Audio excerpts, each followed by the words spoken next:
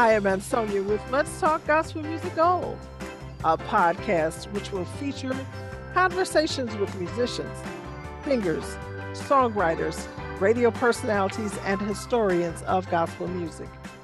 You will hear conversations with featured guests telling their story and history, their contributions to the richness of gospel music, and where they see gospel music trends. We will also host tribute shows to give honor to those who have gone on before us.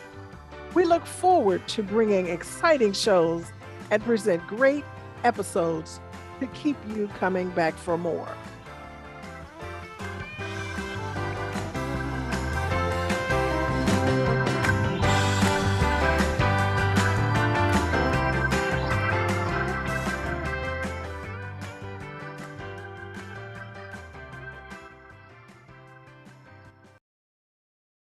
With me today is Curtis Fondren, who has a hit which has captured much accolades and awards, and is called With Thee I Wed, featuring Desmond Pringle and Felicia Coleman Evans, which peaked at #1 on the Billboard Nielsen BDS Internet Radio Gospel Chart. Curtis is a native of Chicago, Illinois, a seasoned music professional, and a master percussionist. He has furthered his musical career by performing in such genres with singers such as Tremaine Hawkins, Reverend James Cleveland, Vanessa Bell Armstrong, and so many others. For over 3 decades, Curtis developed and perfected his musical craft while playing on various recordings. Today, Curtis serves as an integral part of the musical dream team at the Christian Tabernacle Church Baptist, which was under the leadership of the late Pastor Maceo Woods. Welcome to Let's Talk Gospel Music Gold. Hey, Curtis, how are you? And Sonia, God bless you. Well, a lot of my audience may have heard you playing, but don't know you, Curtis. Okay. So let's talk about that. Tell us a little more about you. I was born and raised at Fellowship Baptist Church, Reverend Clay Evans. I've been playing for about 45 years now. My mom used to go to Fellowship when she was pregnant with me. And my first cousin, Felicia Coleman Evans, she and I are first cousins. My mom and her mom were sisters. And they used to go to Fellowship at the same time, while they were both pregnant with us. We're 2 months apart. And at the time, Felicia's mom was the president of the choir. And so once we were born, I became a member of the junior church, was in the junior church for a while, eventually became president of the choir, the junior choir. And then I was promoted to the youth choir, to the what we call it the big choir at Fellowship. And then from there, they noticed that I had a talent of playing drums, and they promoted me to the music staff. It was brought to, they would have these they would have these weekly meetings. Reverend would have a meeting with the music staff, Reverend and Ludella, Dr. Ludella Evans Reed.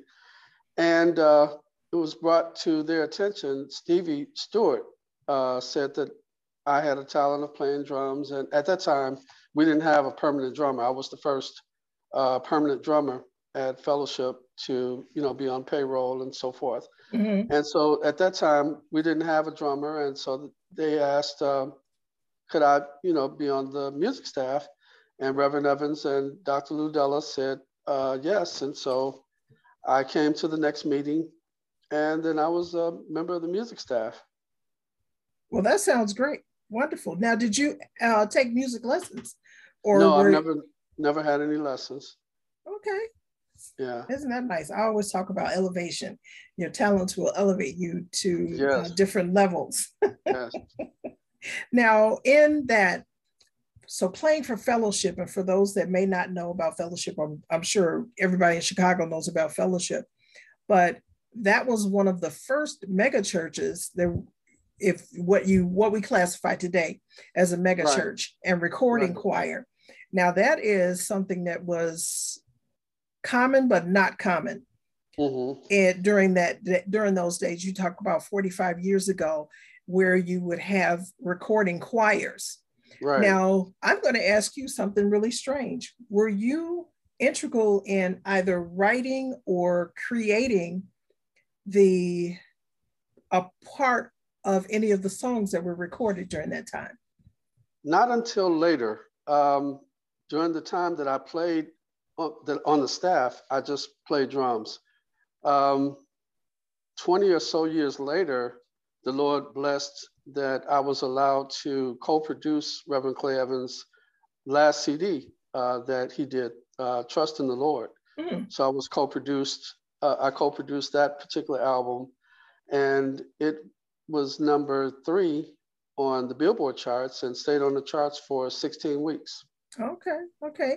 Now, I'm going to ask you something because I hear the word producer and co-producer. Explain a little bit more about what that experience is, or what that actually is when you talk about that. A producer is one who, I guess, can pull the best out of each and every individual that's involved. The producer would come in and he kind of tells what he wants from what angle and so forth and so on. He kind of sees the vision. He has the vision, and then the musicians and the other people kind of play it out. Okay. Now, how did the process go of selecting the songs for the recording? At Fellowship, during that time, we would have various people like Margaret Pleasant Duro, who was from California. They would have various people come in and teach different songs like Calvin Bridges and Lamont Lennox and Reuben Lightfoot. So every recording, they would invite different people to come in and they would teach the songs to the choir, and then we would record them. Okay, that sounds great. It sounds like a lot of fun to be a part of that, to be on the production side of it, because you get to see your creation, or what you see in your head, or what Correct. You feel, you get to see that come to life. It's like breathing life into something. And I would equate that to people who do plays. My husband can see, he does plays, director, and he'll see something on the page and bring it to life, something that I'll look at it and I'm like, okay, I don't see the power in that. But then, that breathing life into a project is such a great, I think, would be a great feeling in that. It is watching it come alive, and it's just, I wouldn't trade it for anything in the world. Okay, so have you produced more following that? I know you've written your own, but have you produced anyone else? There's a young lady named Eliana Porter. Gregory Gay and I just produced her, and that's it so far as producing. Myself, her, and Fellowship.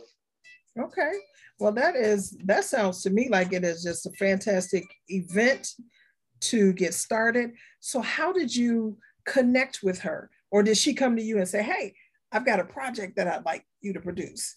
Well, actually, we noticed her, she did a video on YouTube, and we liked the way she sang. Greg and I liked the way she sang.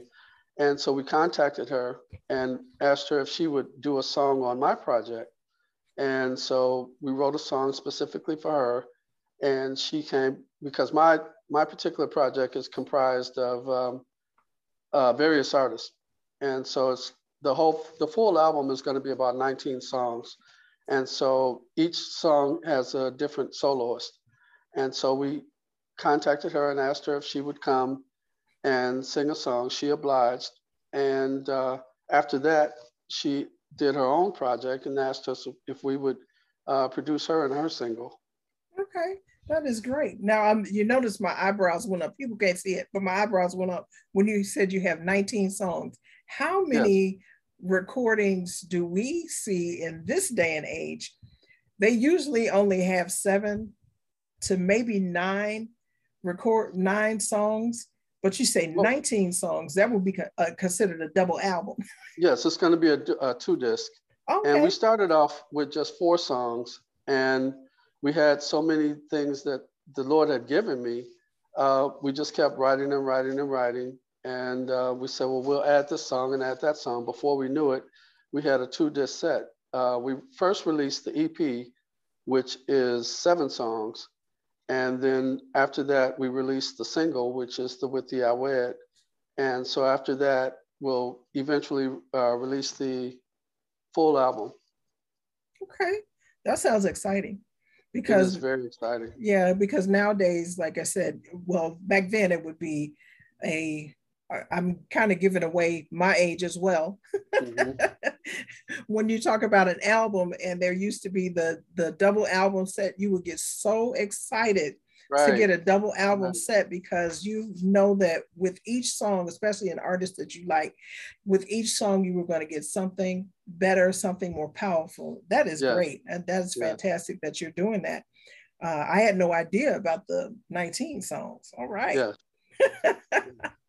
Looking forward to releasing that as well.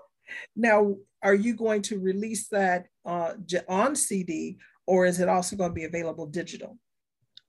Hopefully, we're going to try to shop and see if we can get picked up by a label, because right now everything is independent, and that's a lot of work. So hopefully, since the single is doing so well, we'll eventually get picked up, and that would make way for us to also have physical CDs as well as digital. Now, with that, and with that many songs and that many singers, I'm going to go a different route and ask you. So let's say you get invited to do a tour. Mm-hmm. Now, are you going to take all those people with you on tour? No, I don't think so. Because actually, when I first started recording the songs, it was never imagined that we would be actually performing live with all of the artists that were recording. So some would be able to make it, some wouldn't be able to make it, because right now Desmond pastors a church in LA, and then Sam Franklin pastors a church in Nashville. So various people, live in various different cities. So it would be kind of almost impossible to have a tour per se. But I was just honored. Each person that is singing on the CD, the Lord placed them on my heart, and I asked them if they would sing the song, the particular song that we had for them, and they said yes. And so that's how we kind of got started. Actually, With Thee I Wed, believe it or not, was written over 20 years ago by my writing partner, Jocelyn Buchanan, and I. And at that time, we demoed the song and it just didn't go anywhere. And so now the opportunity arrived where I could place it on this particular project. And so that's when I really learned that it's not all about my time, it's God's time. And when God says it's time, then that's when you move. Yeah. Sometimes, and I look more at the younger generation that the now generation, now younger, I'm talking about, it wants everything instantaneously. Yes. And they don't realize that there's a lot of work going on in the background. There's a lot of things that go on in the background. And as you mentioned about God getting you prepared, 20 years ago, you may not have been prepared for what would have come from that. And, we have to think in the terms of, we can't work in the now. We have to work in God's time. Exactly. So that is great. And I know that in mentioning that, when you think about 20 years, and I was having a discussion with some people about, a lot of these artists that people think, oh, they just made a hit and they just, came out running. And I'm like, no, you have to look back and look into the history. We've been working on this project for 5 years. Wow. Yeah. Wow, that is some dedication and some work. I wanted to take my time, and sometimes it was whether I wanted to take my time or not. Like I said, God's timing. And I didn't want it put together cheaply. I wanted real strings and I wanted real horns and real instrumentation. Mm-hmm. You know, when you talk about go back to old school, I wanted to have real instruments, real musicians perform. And so that took time, that took money. And again, like you said, dedication. Mm-hmm. Now, in mentioning, because I mentioned in the opening about the late Maceo Woods. Mm-hmm. Now we know here in Chicago, those that grew up 45 years ago and beyond know that Maceo Woods was very instrumental in the recording field. Right. And being under, and even Reverend Clay Evans. So these are two pastors that you were under that Mm-hmm. tell me what you gleaned from each one of them. Oh God. I learned so much from fellowship, being that that's where I was born and raised. Um, I learned how to play. That was my foundation. So I learned how to play any and every type of song, whether it be a ballad, whether it be an anthem or hymn, um, a contemporary, so forth and so on. And so then when I stayed on the staff at Fellowship for 15 years, and then I left and went to Christian Tabernacle. I've been at Christian Tabernacle this year, it'll be 35 years. Mm-hmm. And so learning from Reverend Woods, I learned so much because I learned that a musician is more so, or should be more so, the accompanist. You hear so many choirs, you know, nowadays, and even back in the past, but more so now, where the band is really featured, and not necessarily the vocalist. And so with playing with Christian Tabernacle Concert Choir, I learned how to be an accompanist, and they should be the ones that are featured, not the mm-hmm. musicians. Oh yeah, I'm glad you mentioned about before and after, because there were some choirs back in the day that they were trying to out-sing an organ and out-sing the musicians, mm-hmm. Yeah. And then wonder why when they got finished singing they couldn't hardly talk, because you're trying to out-sing electronics. Exactly. You have a natural instrument, and a natural instrument is not going to be able to supersede any instrument that is electric or amplified. Exactly.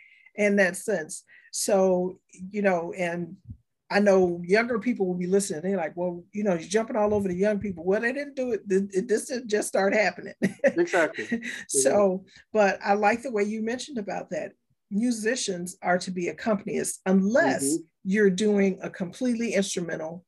Right. If you're featured, then that's different, you know. Mm-hmm. So I learned that. I took that from Reverend Woods, and he, being that he was a musician himself, he had so much respect for other musicians. He treated us like royalty.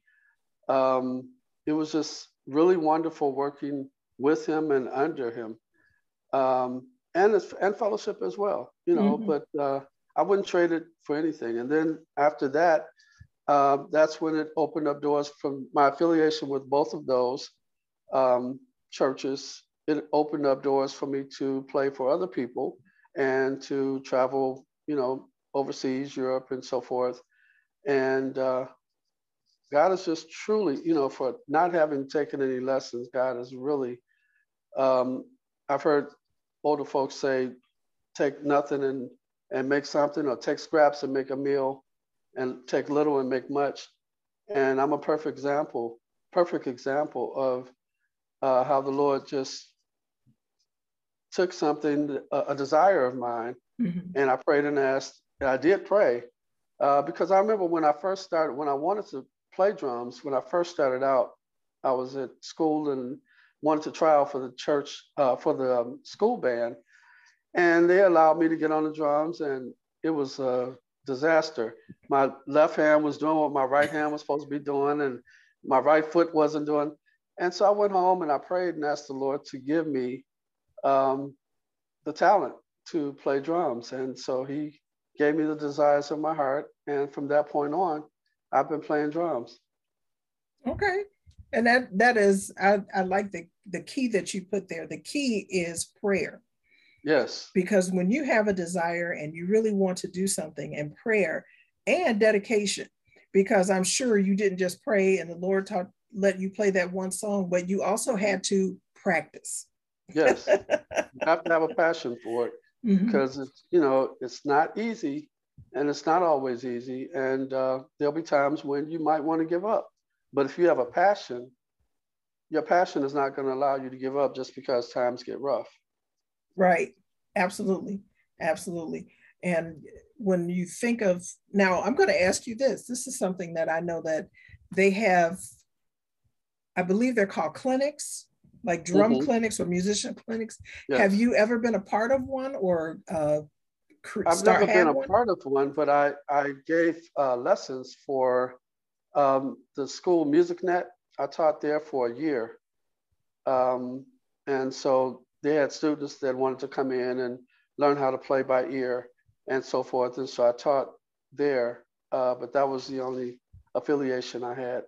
I've never been to a clinic or taught at a clinic. Okay. Okay. Yeah, I know. And I'm glad that you mentioned about that too, is people that learn how to play by sheet music, which is what I did. I learned how to play by sheet music. It was hard for me to convert to try to learn how to play by ear. Okay. And I had to go to a music school that taught how to play by ear. So I'm glad that you mentioned that, because some people think that, oh, if I go to school, they're going to teach me how to play by sheet music. Right. Not all schools do that. Not all music schools do that. They do train you to play by ear. So how cool it's definitely a plus to know how to read music. And I know how to read a little, but mostly I play by ear. Okay, wonderful. That is great. Now I am going to ask you, tell me of the first time that you were on the very first recording of Fellowship. Tell me about your feelings and what was running through your head. Oh, I was so excited. My first album that I recorded with Fellowship was the Silver Anniversary, 25th Anniversary album. And that was the first time I ever, because prior to that, even when I was on the staff for a while, I wasn't ready to record. And so they allowed me to be on the staff, but then they would bring in other studio musicians who I looked up to and studied, by watching them. And I remember recording that song, that album. I was just, wow. I was so excited. And then after that, the next album was the Everything Will Be All Right album, which had Please Touch Somebody and a number of other songs. But it was just, recording that Fellowship was so exciting in itself, because we would record the whole day. And unlike a lot of services now, where you might have one service, at Fellowship, we had 4 services a Sunday. So there was morning service, the 11 o'clock, there was a 3:30, there was a 7:30, and then there was the 9 o'clock broadcast. And so on the Sundays that we would record, we recorded the whole day. And it was just really exciting, something to look forward to. And then leaving from that particular service and then going to the studio and doing the overdubs and learning how to mix and the behind the scenes production and how to produce. It's just exciting. Yeah. That is good. It sounds good. I know that when you mentioned about the various broadcasts, I remember Chicago was really popping with evening broadcasts. So, and you would jump from broadcast to broadcast, and they would be from 7 o'clock to 9 o'clock. And some of them started, well, Maceo had that midnight musical. Right. You wouldn't get out of there till like 3 or 4 o'clock in the morning, or maybe 5. So in thinking about that and transitioning to Pastor Maceo's church and the midnight musical, and we know that there were not only just the church choir that was singing, not only were they singing, but then there were other choirs that got up to sing. Were you one of the musicians that stood in the pit when you weren't playing and watching other musicians? Well, when I came on to Christian Tabernacle, it was the first time was just to play for Gospel Supreme. That's the annual concert that they have.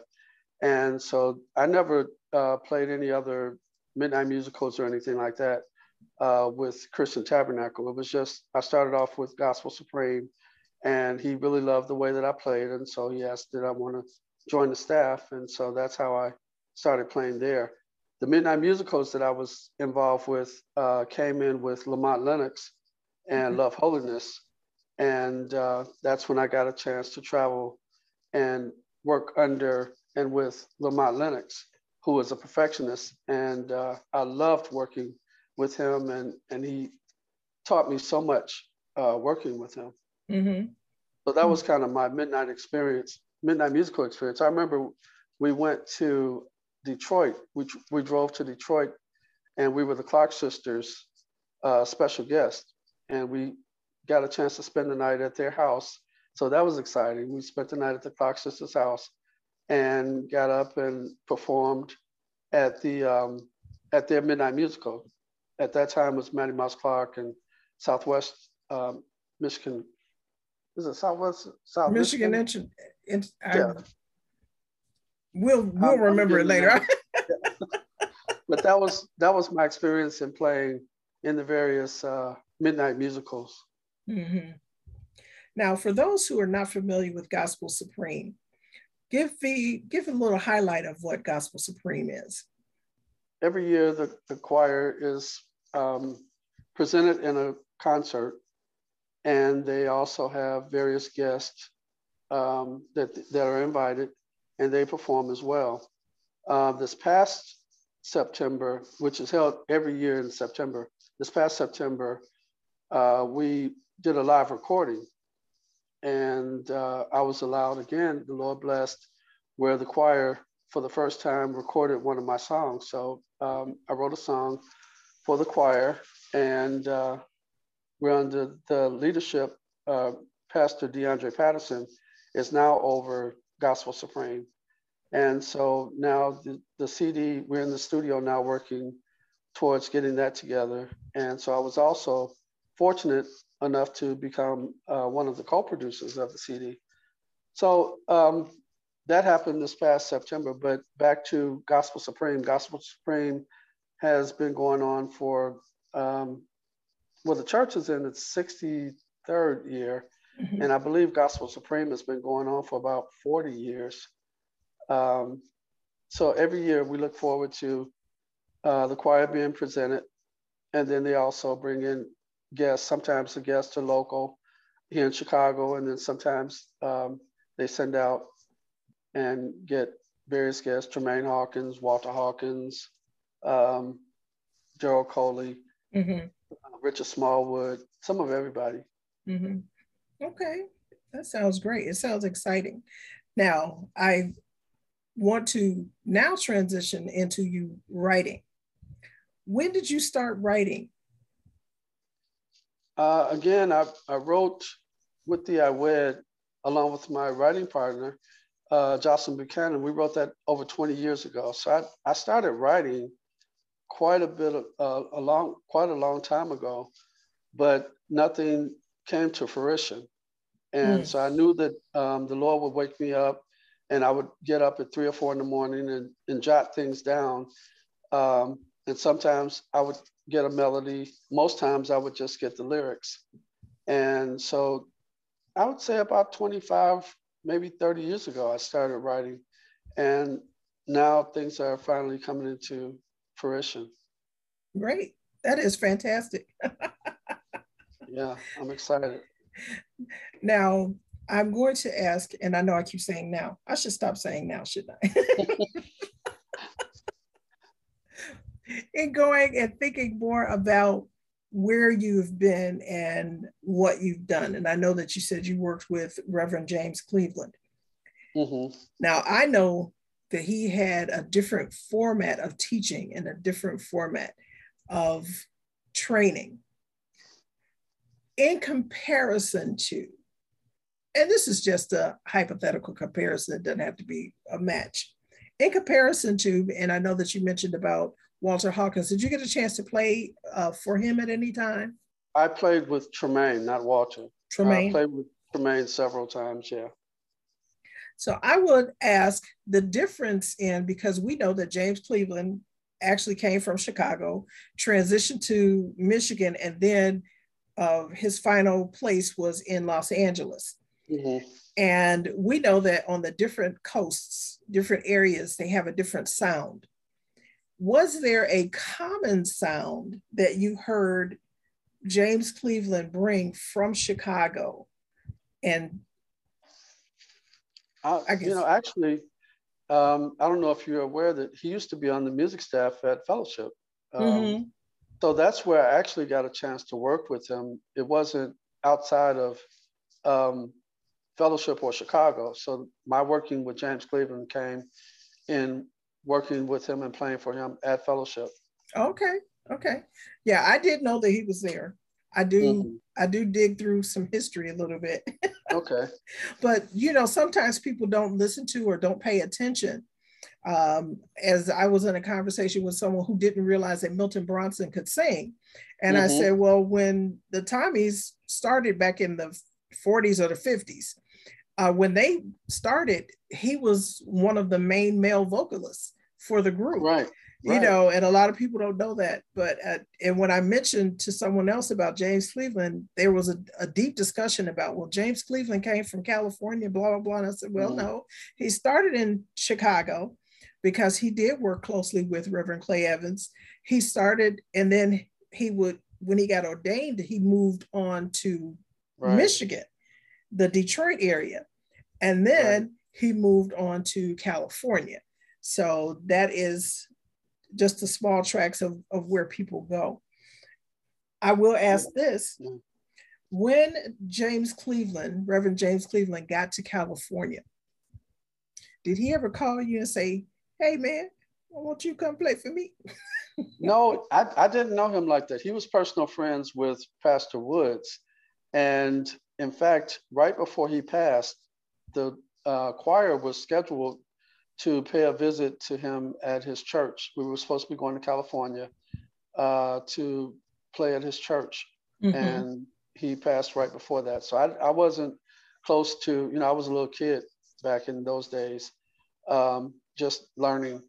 But he was very close with Pastor Woods. And so that was an association where I was really looking forward to going to California to his church, and never got a chance to make it. Okay. But I thank God for the people. A lot of times I don't get a chance to mention people who were very instrumental. I did mention Lamont Lennox. I would like to mention Shelby Wills, who was responsible for me playing. I did 3 albums with Father Hayes and Cosmopolitan. Mm-hmm. And it was because of Shelby that brought me on board to play with Cosmopolitan, which was really exciting. Didn't know at the time that we did the Jesus Can Work It Out album. I wasn't really scheduled to play on that album. I was coming to be support. And Shelby called me about maybe 3 hours before the recording started. And he said, Curtis, you coming down to the church? And I said, yeah, I'm going to be there rooting you guys on. He said, well, no, I need you to come down and play. I said, what? He said, yeah, they had fired the drummer. Now, Dennis, Shelby's brother, he was the main drummer there, but they had an assistant drummer, and they fired the assistant drummer the day of the session. I don't know the ins and outs of what happened, but Shelby said, I need you to come down. And I said, well, I haven't had any rehearsal. He said, oh, you're a professional. Don't worry about it. You can do it. And so I came in, and that was, little did we know that particular album was going to be history. Jesus Can Work It Out and the whole nine. And that was how I ended up playing with Cosmopolitan. And then after that, he asked me to play for 2 more albums, the following 2 after that. Yeah, that is great. Well, I mean, not great for the guy that got fired, But, Oh, right. sometimes I have to say this, sometimes you have to make those tough decisions. Yeah. And just to tell Yeah. you this real quick, my husband and I ran a not-for-profit nomad theater company. So we were a community theater company. And one of our largest productions, we had a guy that he wasn't doing what we needed him to do. So the week before, we fired him. So I Okay. understand, sometimes things happen and you have to do what you have to do for the Right. sake of the project. I'll put it that way, Right. because you cannot jeopardize that. And if you know someone that is professional that could step in and that could do so. So when you look back on that and you say, hey, I didn't think I could do that, but look what God did. Right. And it was such a joy working with Dennis Wills at the time, because he was so unselfish and he welcomed me in. And, a lot of the times he would, on most of the songs that Dennis is playing, he would get tired during like the middle of the song. And so we learned how to, when he got tired, he would give me the signal. He would jump off the drums and I would jump on, and I would end up playing the rest of the song. Yeah. Okay. So a lot of the songs that you hear Cosmopolitan singing, if Dennis started it off, then chances are that's me playing towards the end of the song, or from the middle to the end. Now that is a skill upon itself.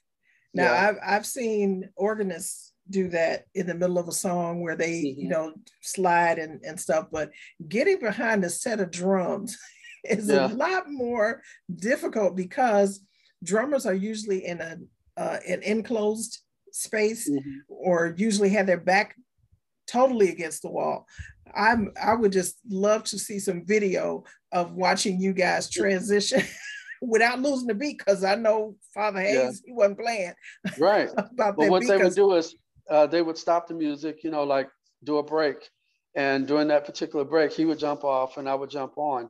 And the important thing was to make it sound like there wasn't two obvious drummers. So I had to make sure that I was within the same spirit, per se, as Dennis, Okay.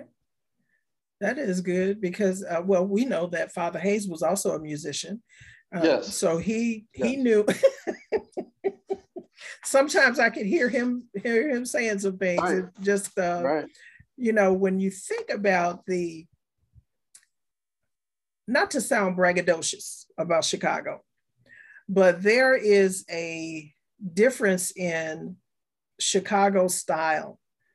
And when you think about these pastors and ministers who have the gift of music as well, and they may not sit down at the piano all the time, or they may not sing all the time, but they do know their music. And if something's not right, right, they will tell you that something's not right. James Chambers was good for that. If something was wrong, he would tell you it was wrong. I believe it. And pull your coattail. So Pastor Wills was the same way as Reverend Evans. Reverend Evans would say, "Pick up my spirit," and if he struck up a song, we would have to, by the time he says, "I will," then we need to come in on trust, and if you didn't pick up his spirit, per se, then you weren't there very long. Well, I like that term, pick up our spirit. That is good. I actually spoke with Dr. Ludella a few weeks ago. She was one of our interviews indeed. And I had, in talking about what goes on, and you do have to do that. Some musicians think that they could just sit down and play. And I say this because I know some musicians and I've seen them, and they think that they can play their way. But you cannot play your way if you're actually an accompanist. You have to play the way that the Spirit leads your leader. Exactly. Exactly. And flow with it. That's why a lot of them, because I recall hearing, because my grandmother used to listen to Clay Evans on the radio, and you would hear him say certain things and it would just catch your ear to be so funny. But Yeah. he was actually giving direction, not only to the musicians, but he was giving direction to the choir when he would make a statement. Right. And just someone who was unassuming would think that he was just making a statement, but he was actually talking to his musical staff and talking to his choir. Exactly. Mm-hmm. Yeah, I learned so much being there. And we didn't really realize what we had, I think, until we weren't there anymore. But when I left, I believe we had about 12 drummers by the time I left. Yeah. So it was time for me to leave and go over to Christian Tabernacle. But it was really something, an experience that I would never, I wouldn't have changed anything. Mm-hmm. Mm-hmm. And then you mentioned theater also. I learned so much from working with Black Ensemble, Jackie Taylor and Black Ensemble. So I played there. I was on the staff there for about 7 years, I think. Mm-hmm. Now tell me how you came to start working with Jackie. McKinley Johnson, who is a member of Christian Tabernacle, was doing a reading, and that particular for that particular reading, we went to Black Ensemble for the reading.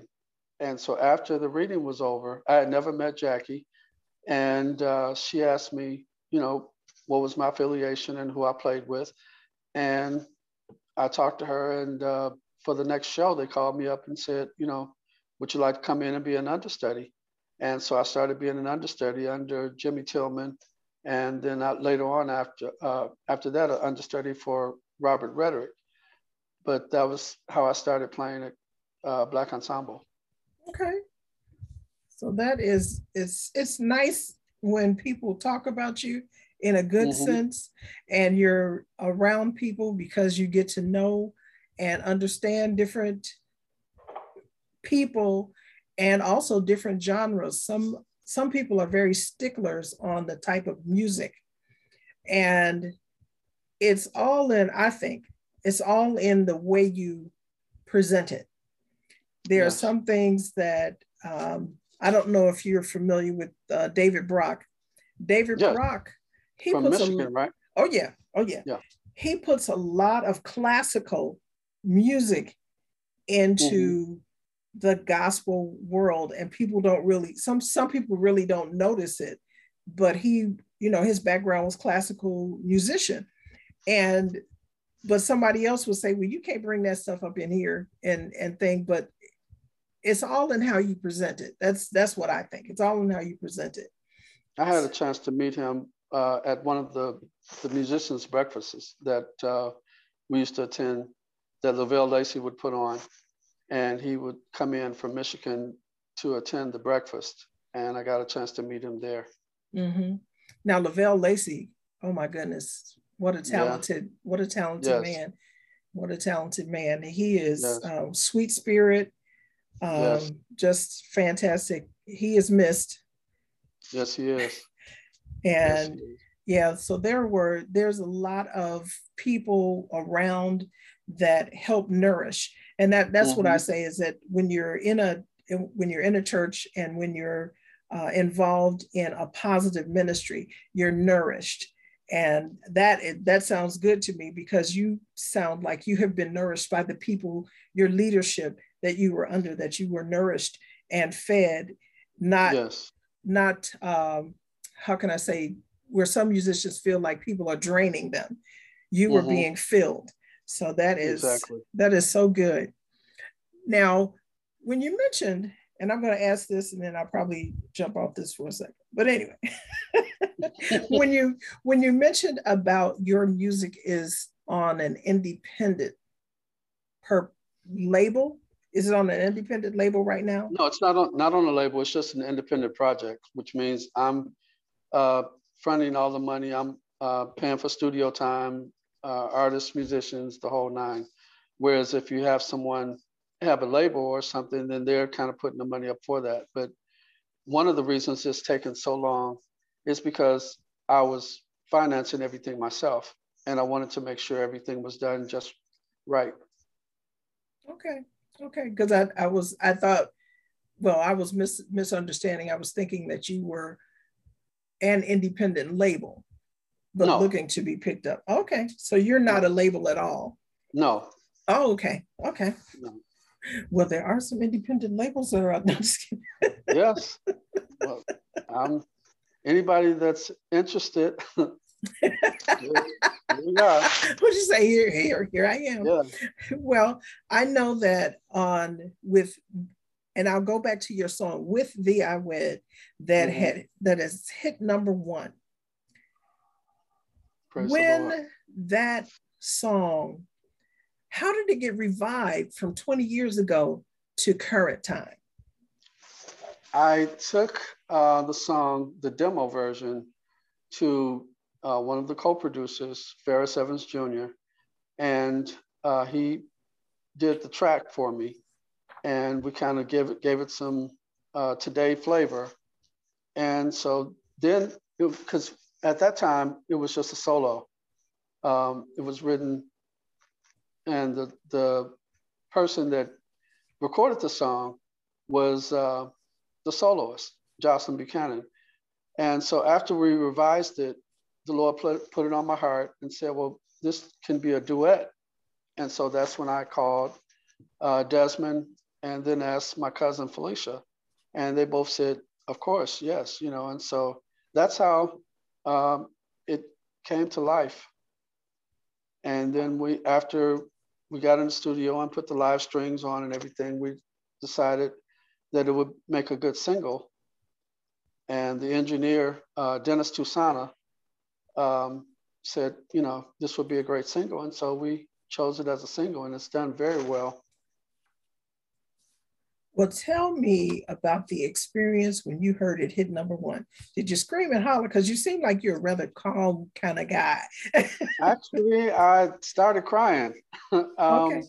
I was at, the Lord allowed the song to be played at, I had some friends at Fellowship, Patty Dixon and Lawrence Dixon, and they just celebrated their 50th year anniversary, and they were renewing their vows. And so the bride asked me if she could use the song to come in on, make her entry on. And I said, oh, that would be such an honor.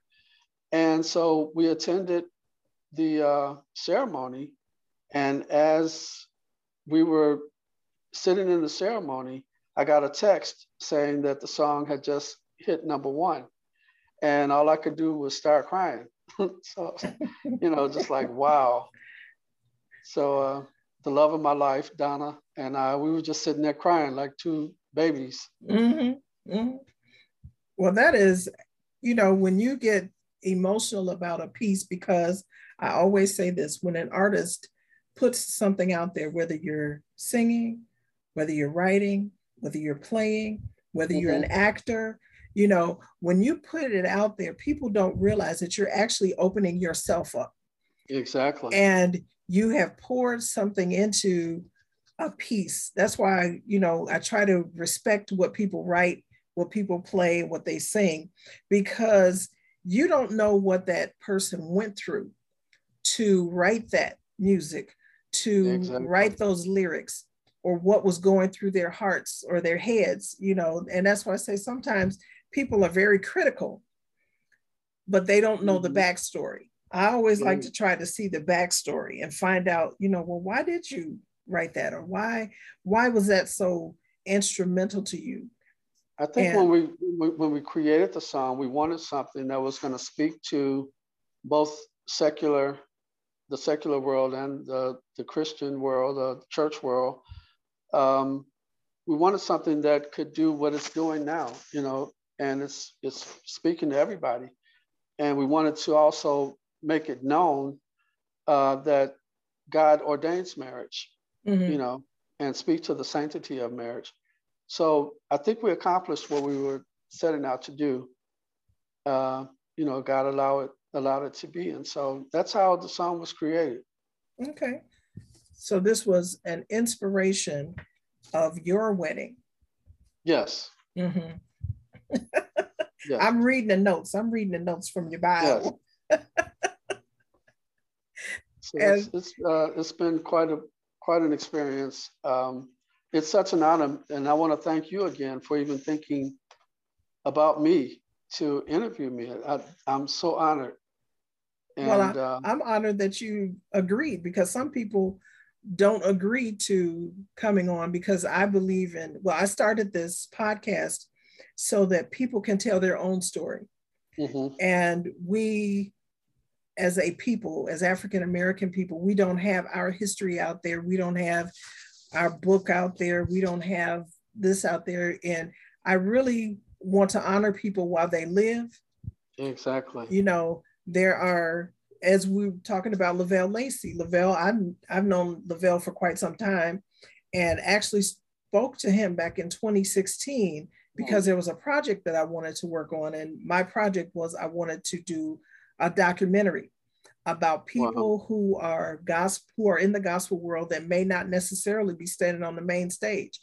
The secular world only sees certain people in gospel, but I know that there are so many others that are not seen, but you hear their music, you hear the lyrics, Yes. you feel their spirit in the song, and you don't ever get to know them. And I really wanted to talk to Lavelle. He was, between him and Brenda Joyce Moore, those were the first Yes. two people that I wanted to talk to. And unfortunately, they both passed Both before gone. Yeah. I got this started. So and I like doing tribute shows, but my better part is talking to people while they can tell their own story. Okay. I was fortunate enough and blessed to record a CD with Lavelle. Um, there was a musician. There's an album featuring um, Brian Jones. Who are the other? It's on YouTube. You can find it. And there's a number of musicians playing, and I was the featured drummer on there. And so Lavelle was co-producer of that particular project, and so I was able to, record that with him. Mm-hmm. Yeah, and a lot of people don't know that Lavelle wrote a lot of A lot of songs, songs, yes, a lot, yes, and a lot of people recorded. It wasn't yes, just that he wrote the songs, but a lot of people recorded his stuff. yeah, So, and he played on a lot of it too. So right. that was, just a, that's why I say he's a wonderful, wonderful person, wonderful spirit. And I'm sorry that he is no longer with us. And one day I'm going to do a tribute show about him. I will. Yeah, that would be great. There's a few people that are no longer with us that I would like to do tribute to, and thinking about Ethel Holloway. Ethel Holloway, Oh my yes, gosh! Oh my gosh! What yes, a powerhouse! yes, yes. She was my mother on the road. I played with Jesse Dixon for 3 years, Okay. traveled with them. And so while I was on the road with them, she said that she would be my mother on the road and make sure that I didn't get into any trouble and the whole nine. And so I loved her dearly. Oh yeah. Oh Yeah. yeah. Well, maybe I'll ask you to come back when I've been trying to talk to Ramon so that we can Oh, Ramon Perry, my brother, yes. so that Yes, we can talk and give tribute to her, because I think she was an unsung hero as well, yes, he was. because she was a powerhouse for a long time for the Tommies, and then when she went out and did her solo career, and before that was a musician, well, a Yes. minister of music. So there are so many people, and like I said, there's so many people that we don't hear about, Mm-hmm. and I wanted to, and like I said, I thank you for agreeing to come on and talk No, and thank tell you. your story. Thank you. And I think, I always try to remember people, and sometimes you never have enough time to mention, but people like Stanley Davis, who was instrumental in a lot of what I'm doing now, because I was one of the first musicians to be able to play for a gospel fest, Mm-hmm. because Stanley was one of the one that created that. And so back in the day, he opened up opportunities for me, Lamont Lennox, um, the opportunity to work with Elder George Jordan, who wrote Jesus Can Work It Out and God Never Fails. I've just been blessed, Mm-hmm. you Mm-hmm. know. I And so I actually thank you. interviewed L. Stanley. He was the interview before Mama Lou. Okay. But there's going to be three parts for him because I did two parts, but I didn't do the third one because I wanted to get Mama Lou in there. I understand. I But understand.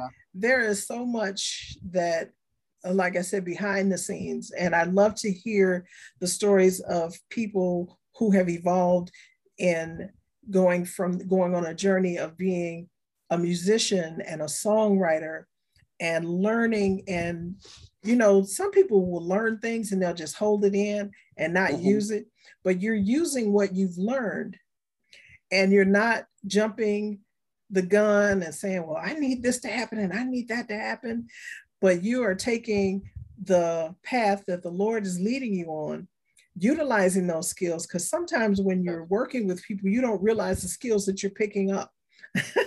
Yes. Yes. And you had some of the top ones that you were working with: Reverend Clay Evans, Great. Maceo Yes. Woods, Father Hayes. Oh yeah. Yes. So Yes. I've been blessed. that is great. It is, I think, a fantastic journey. Now you talk about your writing partner. Have you mentioned your writing partner's name? Yes, Jocelyn Buchanan. Okay.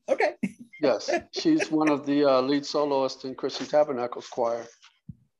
Okay, well, that is great. So wonderful. Now I believe in giving people that just do, I certainly didn't do any of this on my own. And so I always like to acknowledge those that are also involved. To the engineer who has done a fantastic job on everything with this project, Dennis Tusana, the person that has done the artwork on the cover, Bonnie DuBose, Cliff DuBose, who's done 95% of keyboards, Gregory Gay, who has co-produced. I'm just thankful for, everybody that I'm involved with. Everybody that I'm involved with, the Lord placed them there.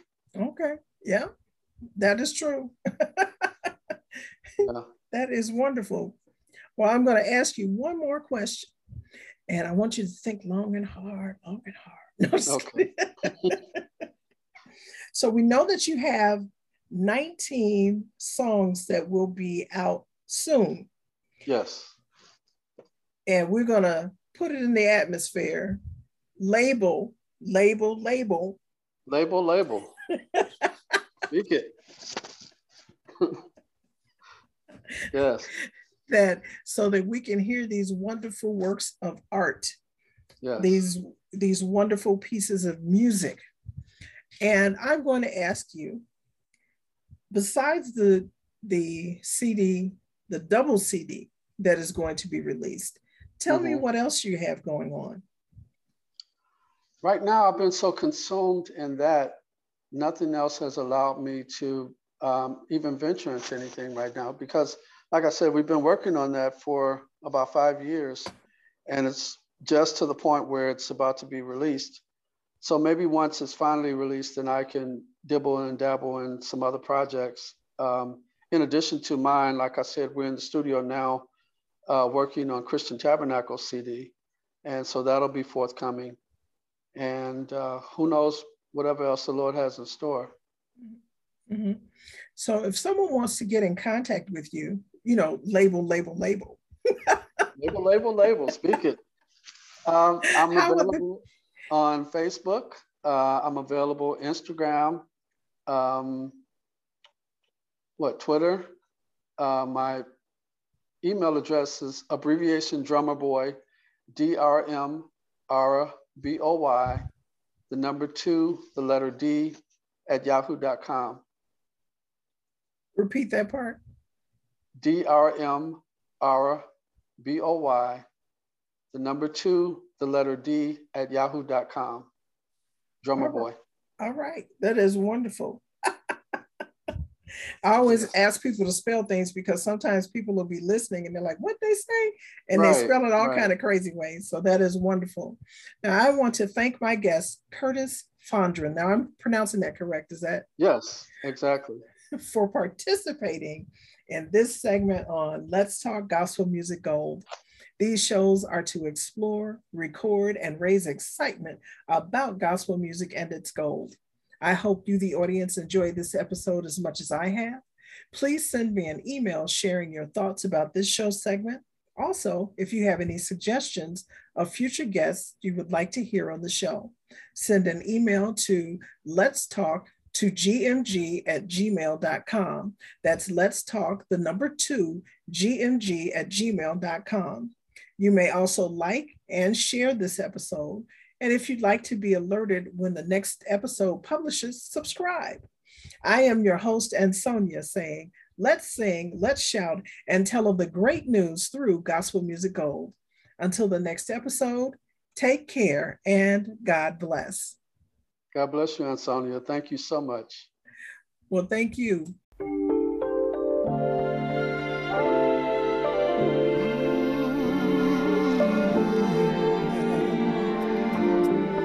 I'm loving you more with each step that I take. We've had good times, we made mistakes. Life will take on a brand new meaning with this new step we're about to make. I never knew I would be so happy, but you made a believer out of me.